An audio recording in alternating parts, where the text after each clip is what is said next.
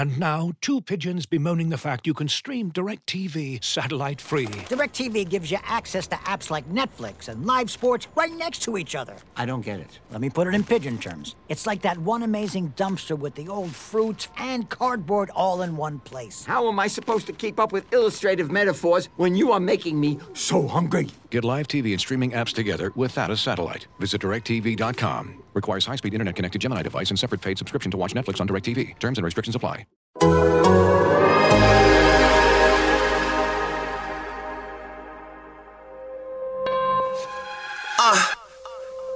You are now tuned into Anything's Potable. The most honorable, the most audible. Hold the applause, like Paul Pierce when he was fresh out the hospital. Like Antoine when he shimmied after shots went through. So tell me why you mad even. Your team gonna be sad leaving after matching up with Brad Stevens. Gang green, it's no other way. So tune in to the pod if you plan on staying up to date. You heard? Aziz. Hey Jay, I see you, man. Shit. Welcome to Anything is Possible! The Boston Celtics podcast here on the Athletic Podcast Network. I am your host, Sam Jam Packard, and I am joined, as always, by the kid, the god, the legend himself, Celtics beat reporter from The Athletic, Jay King, ladies and gentlemen. And you are about to listen to Jay and I talking with fans live on The Athletic app, breaking down the Celtics loss to the Knicks in the first game of the season. Well, thank you for finally getting me on stage, because we got a lot to talk about. I mean, what a wild way to start the Celtics season in a double overtime thriller. That was probably just the craziest overtime I've seen in a while. Just with the shot making, the crazy plays, the just nonsense that was going on. Just what a thriller from basically start to finish. Wild stuff there. Yeah, I mean, let's start with where everything went wrong, because I guess we'll start with the doom first. There was a lot of good to talk about, right? Like, we're not going to talk about a 22-point first quarter from Jaylen Brown. Like, if we're going to we will definitely talk about that. But I mean, the Celtics lost, so let's start where it went wrong. A few things stood out to me. The second quarter, just sloppy play. It was a bunch of turnovers. The Knicks were just out in transition. Obi Toppin was slamming home dunks. RJ Barrett was slamming home dunks. During that stretch, I felt like the Celtics transition defense was awful. I felt like their half-court offense was awful. And it was just ugly. Then I mean, Tatum. I did not expect that opening night out of Tatum. That was no bueno. 2 for 15 from three. No, it was not great from Jason Tatum at all, especially late. It seemed like when they really needed him to get a bucket. He did finally get into the lane and had that like finger roll, I think, to put them ahead in the second overtime. But other than that, not a lot of great moments of offense for Tatum. Yeah, the second and third quarter was tough. It felt like their struggles, like they came out firing and knocking down all sorts of threes in the first quarter. And then in the second quarter, it really, the shots weren't falling, and then they did not get back on defense, and the Knicks got out in transition. And it feels like, so that's what the Knicks did to take the lead in the first half. And then in the third quarter, it felt like the Knicks kind of figured out the all switching, lineup, and just basically were like, we're going to let Julius Randle go one-on-one, against Grant Williams a bunch. And I think Grant Williams kind of got the surprise start there, ended up playing 31 minutes. Not something I think anyone really expected. And I thought Grant played relatively well, especially given his 3 threes late. But Grant Williams just can't stop Julius Randle whatsoever. And it felt like the adjustment to switch to just kind of leaving Robert Williams on Julius Randle, it didn't really happen until the fourth. And even then, kind of just leaving Rob on Julius Randle led to some defensive miscues, because then they just went under Evan Fournier like 18 times and he just buried threes from deep. So some defensive sloppiness from the C's in the second half. Yeah, before we go on, I just want to tell those who just hopped into the room, this is a new tool that The Athletic has. You guys can actually raise your hands in the audience, and we'll be able to answer questions. We'll be able to hear your reactions. I think it's one of the coolest tools our company has ever come out with. I think it's going to be a total game changer for our podcast, for every podcast, and I'm super excited about it. So if you are in the audience, feel free to use the raise hand function. We'll bring in Chris M right now, just as a little guinea pig here. Chris, what do you got for us, man?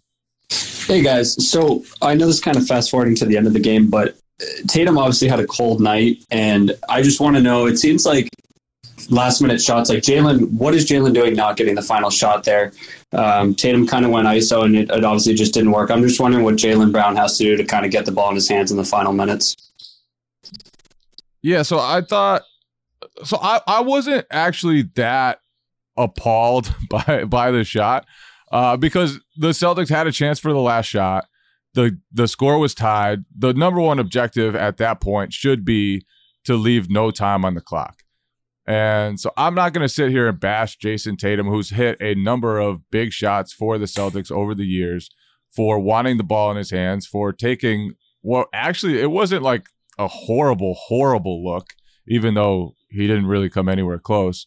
I do think there's obviously an argument that Jalen should have the ball in his hands at that moment, especially given how hot he was, especially given, the magnitude of the game he had, and conversely, the suspect game that Jason Tatum had. But I'm just not going to sit here in game one and bash Jason Tatum, the Celtics' best player, for taking the biggest shot of the game. I don't think that's fair to him.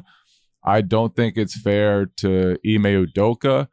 And maybe I'm being too lenient on that. Maybe they should have given Jalen the ball at all costs. But over the years, to me, Jason has been the better one-on-one shot creator and tough shot maker. And so in that situation, he would normally be my choice to have the ball in his hands. So the fact that in game one it was him, I don't hate it, even though obviously Jalen was having a much, much better game. Packer, do you have different thoughts on that?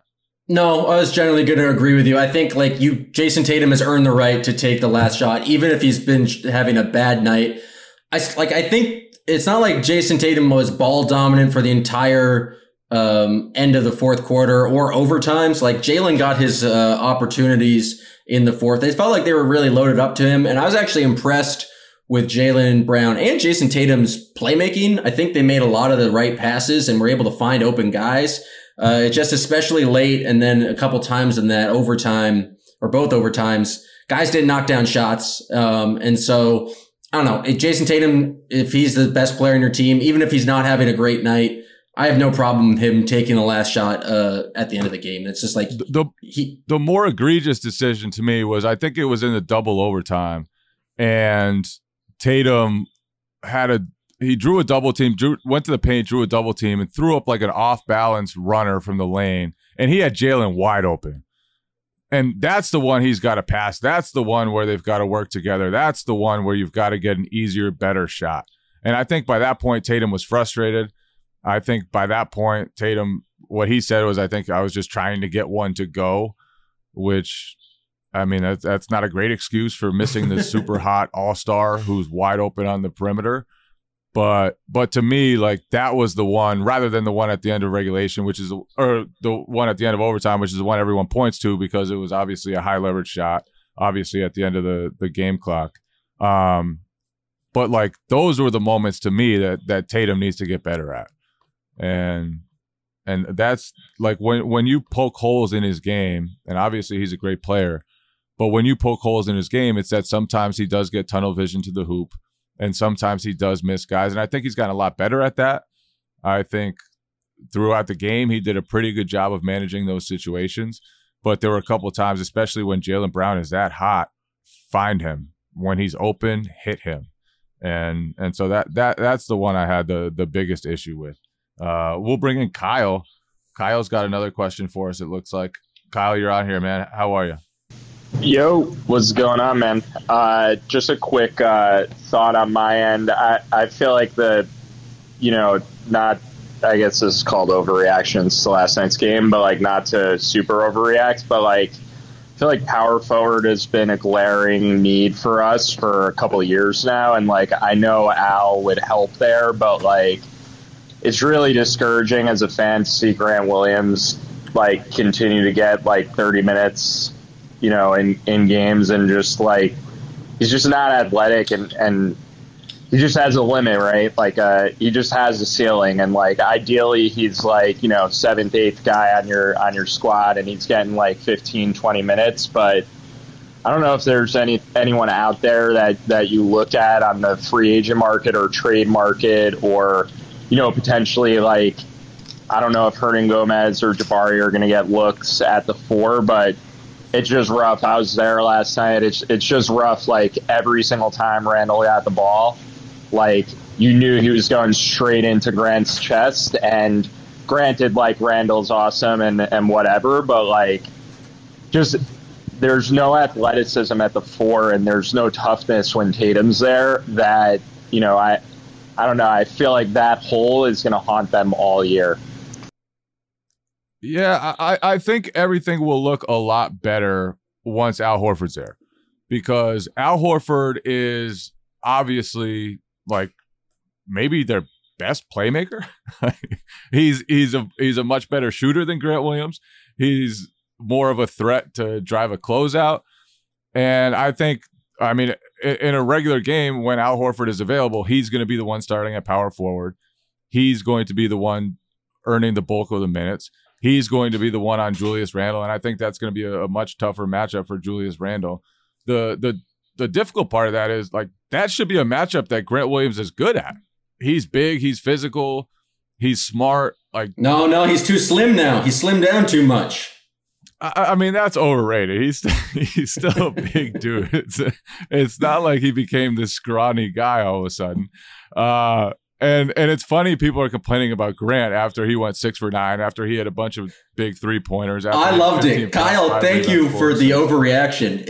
I think Kyle is had to be in person, and so he's allowed to overreact more. But the trade Grant Williams or get rid of Grant Williams after one game is the exact kind of overreactions I want to have in our athletic post games. I thought the interesting thing on defense was like, they were kind of just conceding that and just allowing basically the Knicks to attack Grant Williams. And I do think Al Horford is going to be much better in a switch everything defense where you can kind of, I think he's going to be a little bit better on the perimeter and just be a little bit stronger against guys like Julius Randle. And I understand why Ime is not going to like change his entire defensive scheme just based on personnel in game 1. Like it's game 1 of the regular season. So if the plan is to do a bunch of switching on defense, you're going to try to implement that no matter who's in the lineup. It just felt like, Julius Randle could punish Grant, but then even like if the Knicks wanted to, they could get Kemba on a switch against Grant or Derrick Rose. It did feel like they were attacking him. And the switch late to just kind of switching only 1 through 4 and keeping Robert Williams on Julius Randle, I thought was like Robert Williams did a damn good job defending him.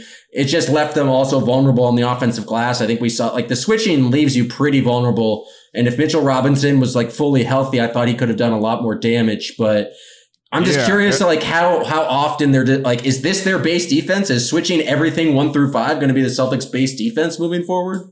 I don't think it always will be. Obviously, Udoka has used it a lot so far. I think it hurt them badly, especially at the beginning of the fourth quarter. Like Derrick Rose got Robert Williams on the switch and hit a 3. Then Derrick Rose got Robert Williams on a switch, got another wide open 3, missed it, but whoever the big man was grappling with Romeo Langford down low, beat him on the glass, got a putback. And then the next play, the Celtics, they did the same thing. They were trying to get Robert Williams on Derrick Rose again, and New York had an alley-oop bucket. And it's like 3 plays in a row, they're trying to use Robert Williams in a way he's never really been used before. And I get it. It's game 1. you're still learning things. Like, you're okay with sacrificing possessions early in the season to learn something that they think Robert Williams can be good at long term, that this team can be good at long term. But I'm with you. There were times when it was like really bad, and I thought every Evan Fournier bucket for the most part was just the Celtics screwed up. They screwed up against simple actions and left Evan Fournier, the hottest shooter in the gym other than Jaylen Brown, wide open, and he killed them. And he killed them because they botched coverages over and over again and didn't know what they were supposed to be doing. And so stuff like that has to get cleaned up. Like I said, it's game one. The fact of the matter is they had absolutely zero business even being into overtime. They scored 10 points in the final 26 seconds, which one was like a ridiculous Jalen three from what, like 35 feet, and then Fournier, the man of the hour, completely messes up to get that Marcus Smart three at the end. It was kind of an absurd finish. And then even had wackiness in overtime with Jalen missing like the wide open dunk. It was just kind of a crazy game. And I do think they kind of teetered out towards the end, but you know me, I'm going to be positive. Like, I didn't know Jaylen Brown was necessarily capable of this. It feels like his 3-point shooting has gotten a lot better and he's shooting with confidence. But the thing that really stood out to me about Jaylen was his handles are so much better with him just like being able to dribble through guys, dribble around his back, even his playmaking and being able to find guys. I thought the offense looked like phenomenal, especially in the first quarter. They got back to it sometimes like in the third quarter and then I guess late, but Jaylen Brown, it was insane, and his handle and his playmaking was just at a level I just didn't think was possible. And it's even more impressive coming off not practicing for 10 days, having trouble breathing due to COVID-related stuff, and just basically he just meditated his way, manifested a 40-point performance, which is kind of wild. Yeah, I thought it really stood out that the amount that they put the ball in his hands as a primary initiator of offense. That hasn't. I did not anticipate point Jaylen that he's been used. Yeah, and so that's something to look at moving forward. That's something that I thought was very promising in game one. And obviously he's done a little bit of that in the past, especially last season. But with Kemba, with Jason Tatum using up a lot of possessions, like he was often the third option even last year when he was an All-Star.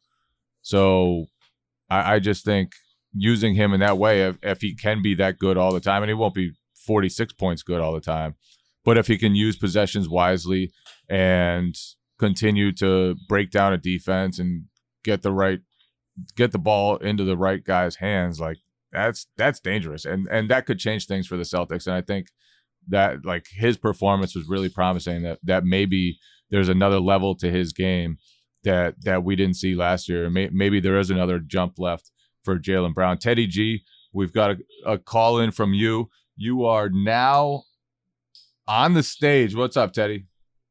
Oh, what's up, guys? I was just wondering, basically, when Richardson gets back, whose minutes is he going to get, like, out of him, Romeo, and Nesmith? Yeah, I think that is one of the questions that could take a little while for Ime Udoka to answer. He's not taking Romeo's minutes. He's not taking 60% from three. Romeo Langford knocking down shots left and right. Not on my watch. Romeo had a very nice debut. He played great. Nesmith missed some shots. Pritchard missed some shots. They'll need to play better. But I don't think that's a race that's been won yet. Like, I don't think between those three guys, anyone has really solidified themselves as the obvious choice there. I do think that when Richardson gets back, he'll play a significant amount of minutes. I do think Schroeder will play a significant amount of minutes. He's just dynamic, and the Celtics need that type of creator. But yeah, my guess would be that he probably takes minutes from Nesmith at this point, because Langford's playing better than him right now. But I do trust Nesmith's shooting still more than I trust Langford's shooting. So we'll see how Langford's shooting continues and whether he can, continue to be as consistent with that as he has been. I thought he had some bad moments yesterday too, even though obviously he started great with the threes and the buckets. He had 3 turnovers. The one turnover where he just threw it back court. I just thought he was sloppy with the ball at times and didn't always look crisp. So we'll see how that works out. But I do think when Richardson and Horford are available, like, it's a pretty deep team. I was surprised. Were you surprised that Cantor didn't play at all, Packard, especially with Horford out? Yeah, no, I was kind of just shocked to see Grant out there so much, and then I was kind of surprised to not see Cantor just because it felt like they needed some backup 5 minutes. It's interesting that we've talked about how deep this team is going to be and how much depth is really a strength of theirs the entire year. And then they start basically the first game of the season without 2 of their main guys. Like, I think it was kind of limiting to the Ime down the stretch where he had to close with Schroeder just because it kind of gave them a little bit more offense dynamically and made it so you couldn't really target Grant Williams down the stretch. But I do think Schroeder messed up defensively a couple times. And I think I think probably Horford would be someone who would be the 5th guy in the kind of the closing lineup when he gets back. And he's been listed as questionable for the game against the Raptors. But maybe you put Richardson out there if you want a kind of a stronger defensive lineup. I do think Udoka was a little bit limited in what kind of lineups he could close with, just because for all the depth they had, he wasn't about to turn to Langford, Nesmith, or Pritchard kind of in those closing moments. It was basically either the starters or Dennis in for Grant. Today's episode is brought to you by Giorgio Armani Acqua di Gio Parfum, a long-lasting and deeply intense men's fragrance that captures the powerful sensations of nature. The woody aquatic scent features notes of bergamot, clary sage, and patchouli, which create an intensity that is vibrant and aromatic. Discover more at GiorgioArmaniBeauty.com. Discover the latest collections from David Yurman, as seen recently, styled on basketball stars like Jaime Jaquez, Jalen Green, D'Angelo Russell, and others. David Yurman is a celebrated American jewelry company inspired by the beauty of art, architecture, and the natural world. The story of David Yurman begins in New York City, with David, a sculptor, and his wife Sybil, a painter and ceramicist. When the artists began collaborating, their goal was to simply make beautiful, designed objects to wear. Over 40 years later, the Yurmans and their son Evan continue to redefine American luxury jewelry with timeless, modern collections for women and men defined by inspiration, innovation, consummate craftsmanship, and Cable, the brand's artistic signature. David Yurman's collections are available on davidyurman.com. Okay, I'm going to pull that back a little bit to something you said, which is that Grant Williams got taken off the court so that the other team wouldn't target him. If Grant Williams is being targeted on defense, should Grant Williams be on the court? like should he play? Who's gonna but what else are you gonna do? Like who are you going to play in his place? I think this comes they are pretty. They don't have a lot of power forward options, and so they could go small and then try to put, I guess, Nesmith or Romeo in there. But I don't know necessarily what the option is, especially against the Knicks. If they're going to have 2 bigs and you're going to keep Robert Williams, I guess, on Julius Randle, then you put Nesmith. Like, they're having to do a lot of scram switching to try and get the guards off Mitchell Robinson in the paint. Like, it's kind of interesting with the switch everything lineups. I think the Knicks are a tough matchup in this because they have Randle and then another big guy. Like, I don't know what the solution is. Like, ideally, you have Al Horford in there in the Grant spot, but he wasn't available. So if Al Horford's not available, I don't know who you turn to play power forward against the Knicks other than Grant. Yeah, I mean, they could have gone smaller more often. They could have used Romeo Langford for more minutes. They could have used Aaron Nesmith for more minutes. They could have used Peyton Pritchard for more minutes. I don't know. And I thought Grant was fine. Like, obviously, Randle took advantage of him a little bit. But my point is, if he is a defensive liability, then he can't be out there because he's not going to do enough else for you. And obviously, Udoka came to that conclusion late in the game and used Schroeder for the overtime periods. But that's just something to look forward to with Grant. Like, he has to be a very good defender. He has to be someone who can switch on to different types of players. He has to be someone who can be physical enough to take on guys like Julius Randle and at least make things difficult for them. And I think some of the buckets, like I saw, I think Nate Duncan like tweeted the one where Randle went by Grant Williams, and literally Robert Williams was just like standing across the lane doing nothing, like didn't try to help out, didn't try to contest. And so the Celtics' help defense needed to be better. It wasn't always all on Grant Williams, but he needs to be a high-level defender to earn minutes, especially once Al Horford gets back and once Al Horford is playing a lot of those minutes. One thing that I thought stood out to me, even though the Celtics shot 21 of 57 from threes, and both those numbers are pretty good, like 37% on high volume, I thought that the Knicks are a very good defense. At least they were last season. They have a lot of length. They have a lot of big, bulky players who can cover a lot of ground.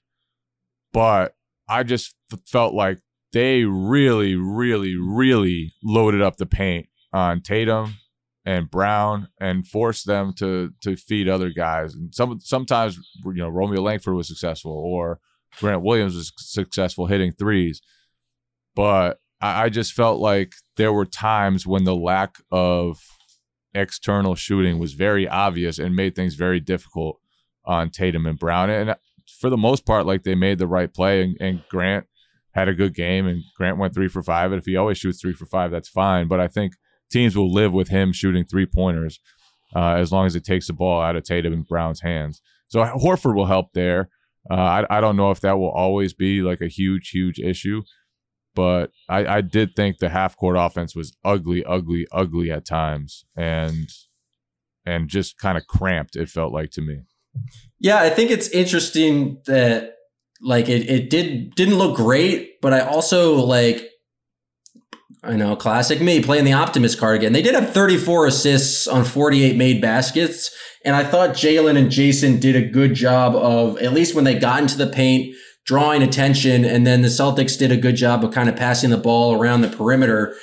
I thought Tatum and Brown, like, just were solid in their playmaking, and it's going to be interesting to see if, like, other teams kind of are just begging them to shoot, and if the 3-point volume is up there, because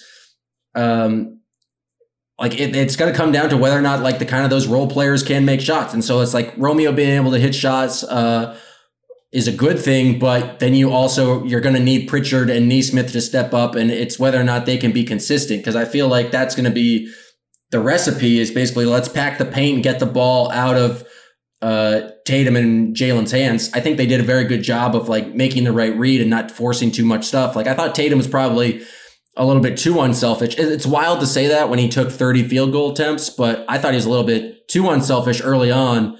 But I thought the Celtics passing was generally pretty good. I mean, Tatum, all the stats are obviously inflated in a double overtime game, but Tatum had 4 assists, Jalen had 5 assists, or 6 assists. Marcus Smart had 6 assists. Schroeder came in off the bench, had 8 assists. So I thought the Celtics offense did a pretty good job of moving the basketball once they, like, were in the paint. But you're right, the Knicks kind of dared them to shoot threes, and after the first quarter, that really wasn't working out for them, except, like, in the first overtime when everyone was making threes. Yeah, I'm going to give a call right now to the audience. You can chat with us. You can raise your hand. You can ask a question. You can give a reaction from last night's game. This is a brand new tool we're using here at The Athletic. So if you're listening to this tomorrow or whenever on Spotify, obviously it's not live. You're not allowed to raise your hand. But anyone listening to the crowd right now, you can come chat with us. We've got an audience right now. Ian G, my man, you are on stage. What do you got for us? Hey there. Can you hear me? Yes, sir. Hey there. Thanks for doing this. My question is about Ime's coaching and whether anything really stood out to you as something new he's bringing to the roster. You know, from watching, from my perspective, it seemed a lot like there was a lot. Maybe I was wrong given the assist numbers you were just talking about, but I saw a lot of isolation, a lot of my turn, your turn. So I'm nervous that we're going to be in for another season of isolation heavy basketball. So I don't know. Did I see the wrong thing? What did you see from the new coach? I was with you. I thought in the half court they stalled out sometimes. The ball movement wasn't always there. I think Al Horford will make that a lot better. They were playing through like a lot of possessions were like, let's give the ball to Grant at the top of the key and have him really start the offense, which is not ideal. Yeah, I would say so. And Al Horford is one of the best facilitators of offense among big men in the entire league. He's always a guy who has spruced up the ball movement, and there'll be a lot more pass happy, I think, with him in the lineup.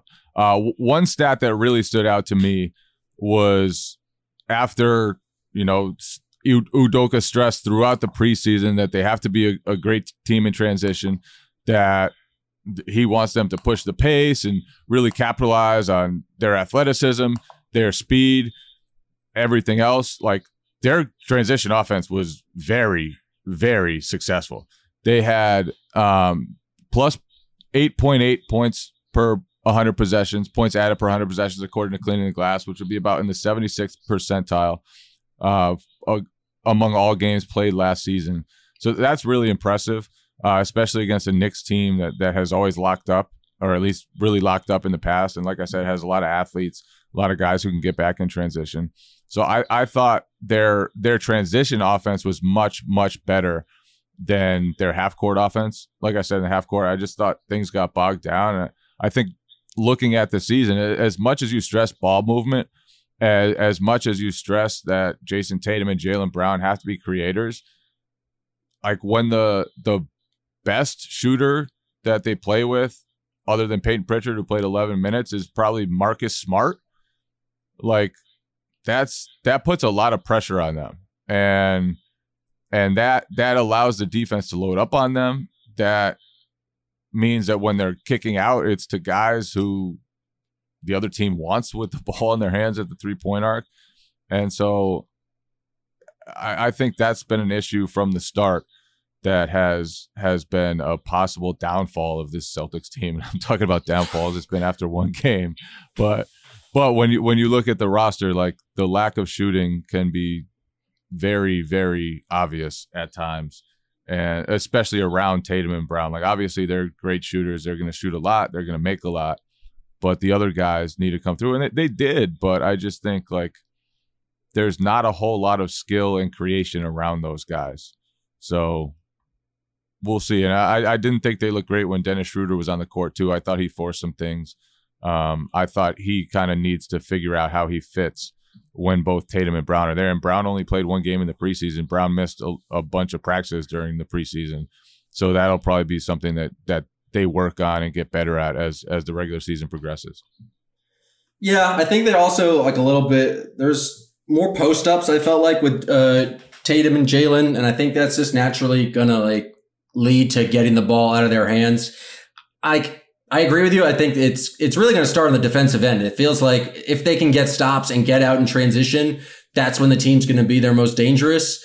But as soon as the Knicks started kind of consistently getting buckets and forcing the Celtics into half court, it really felt like the Celtics offense kind of bogged down, and then they were kind of forcing shots. But I don't know. I thought Jaylen and Jason did a pretty good job of finding their teammates. It's just the shots did not fall. Especially kind of in the second half when the Knicks made that kind of big run. The Celtics only scored 24 points in the third quarter, which is not great. So I do think the offense needs to be a little bit better. We saw a bit of the Peyton Pritchard, Dennis Schroeder lineup that you have been looking forward to, Jay. I didn't really think it was amazing. It was some other times when it's just when Tatum was not on the court, the offense didn't look too great. I mean, Jaylen, except for Jaylen's first quarter, he really slowed down in the second half, and it's like, oh God, we're just having another offense can't do anything without Tatum moment. But it's early. It's really hard to judge the entire Celtics offense based on this one game when they were without Al Horford and I guess without Josh Richardson. But that's what we're here to do. It's called Overreactions to Celtics Knicks for a reason. Yeah, and I really do think Horford is going to be the key to so much of what they do offensively. He's going to give them 4 legitimate post-up threats in their starting lineup. He's going to be the guy that they run pick and pops with. He's going to be the guy who takes pressure off Jason Tatum and Jaylen Brown. He's going to be the guy that they run a lot of offense through and might be their best passer. So Horford means a lot. Horford connects the dots for this team, and when he's not out there, they're going to look clunkier. And I thought we saw some of that. And then I also do think like the Knicks defensively were sharp, and they forced the Celtics to try to do some things that they didn't want to do. And early on in the season, like Jaylen Brown is still learning how to have the ball in his hands as much as he does. Jason Tatum trying to learn his new spots. And so there's still a lot to figure out for this Celtics team with Ime Udoka. With so many guys in and out of the lineup during preseason, like they didn't have much of a chance to develop any sort of cohesion and chemistry during the preseason. So I do think it's going to be a process. Mujib, come on in here, man. You are on stage. What do you got for us? What's up, man? Can you hear me? Yes, sir. How are you? Okay. I can't really hear you, but I would just say shout out Celtics Town. I don't know if you remember me, but I remember you went to Summer League that one time. Man. That was amazing. I definitely remember you down in Orlando. Dope, man. So my question is kind of about Ime Udoka.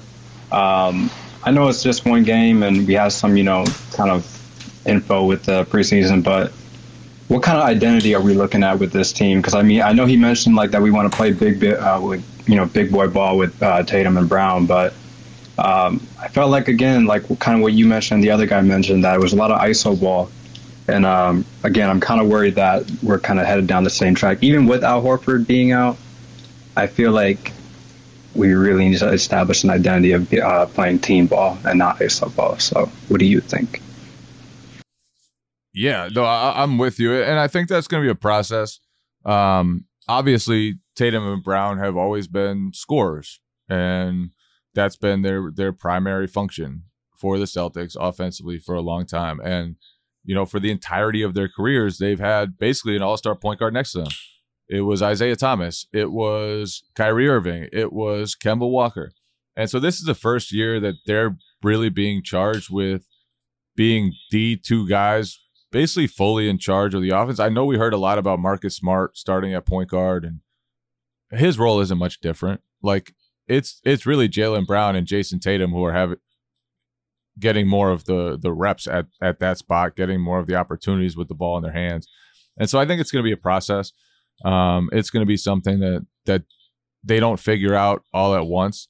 I think the willingness for the most part was there, but the fluidity, I guess, wasn't there all the time. And some of that is just reps, and some of that I think will come with trusting each other, and some of that, like I said, I think Horford will help a lot.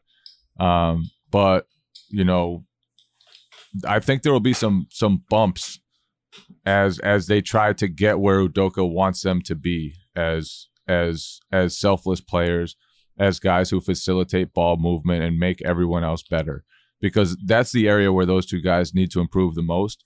And I don't think it's just going to happen overnight. And I think that some nights it'll look good, some nights it won't look as good. And hopefully for the Celtics, they'll get better and better at that as things go along. I think we're just wildly overreacting to a loss on the first night of the season. No, I don't think anyone would be saying, too much ISO ball if the Celtics found out a way to like pull that one out. In the first quarter, they had 9 assists on 13 field goals and were shot 66% from 3. So the offense was looking pretty good then when Jaylen Brown was scoring 20 points. I think the ball movement was there. They just didn't knock down threes pretty much at a high rate after the first quarter. I think you can pick out certain things at every game. I think it was just an all right game, a game like clearly there's things to improve upon, but I don't know. I'm not too concerned about one loss in the opening night of the season. They should have just taken the tie and move on. I would have elected to do that at the end of the first overtime.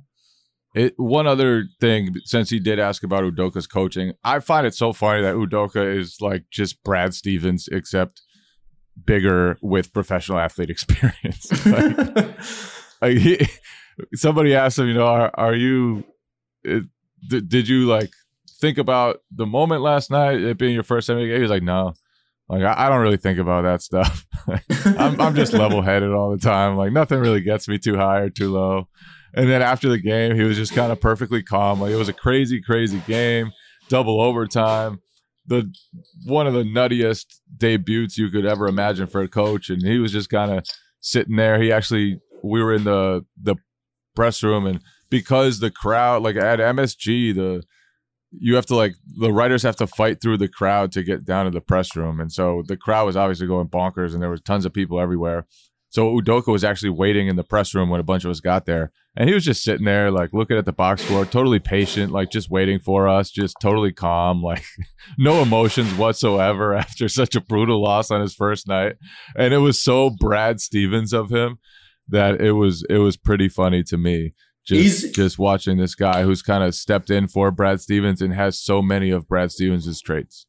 He's very much similar to Brad Stevens, but some reason he's just like so much cooler in being calm. Like when Brad has no emotions, it kind of feels like a robot. But when Ime, even like you probably didn't see it, but his interview on ESPN at like the first quarter break was just like cool, calm, and collected. It does help that Nia Long is sitting courtside, and you think, man, this guy has it all figured out. You just feel confident with Ime being your coach. Also, one thing he is different than Brad, way quicker to call a timeout. I think Celtics fans will no longer be able to scream about that on Twitter during the games this year, because it felt like he was pretty quick to take some momentum-stopping timeouts, at least in that first game.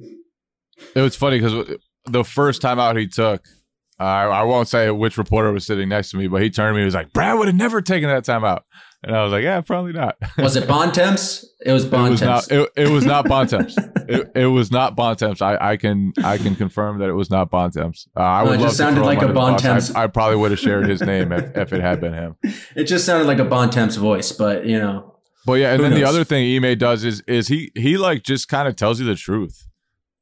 Like when he was talking about Evan Fournier's defense, he just kind of said, "Oh yeah, we screwed up the coverages." Like those guys, the players were being idiots out there. Basically, they weren't doing what I was telling them to do. He said, Jason Tatum, he thought was pressing a little bit. He said that there were times when Tatum played through too much of a crowd, and I feel like even though that's not the most forceful criticism, it's something that Brad kind of avoided throughout his tenure. And maybe it'll help push those guys a little bit, maybe a little fire under them. So that's something that's been continuous from the time Ime Udoka got there, and it continued in the first game of the regular season. He's not afraid to call guys out. He's not afraid to let the public know when his guys kind of fall short. And I think that's one tactic he's going to use to kind of keep guys on their toes and let everyone know where players need to work. I concur. It's wild that we've done 40 minutes on one basketball game already, but that's the power of overreaction. These live rooms are awesome. Thank you guys all for coming in, hanging out with us. We're going to be doing this a lot, sometimes after games, sometimes the day after games, sometimes just on a random day where we can kind of do a mailbag format, but in a live fashion. So this is really cool. It's like having a radio show where we can just have live callers. And so I appreciate all you guys for hopping in here. If you're listening on Spotify, iTunes, wherever else, you can subscribe to The Athletic. You can participate in these shows if you want. And so just sign up for The Athletic through whatever link you want and follow Anything is Potable. Go give him hell at your men's league basketball game, Jay. I'm sure we've got two D1 players on my team, and they're both out tonight, so it's gonna be ugly. Well, you need the cardio, so I hope you get that in there. I do need the cardio. You're in charge, man. You got to take us out. Is my men's league potable? Anything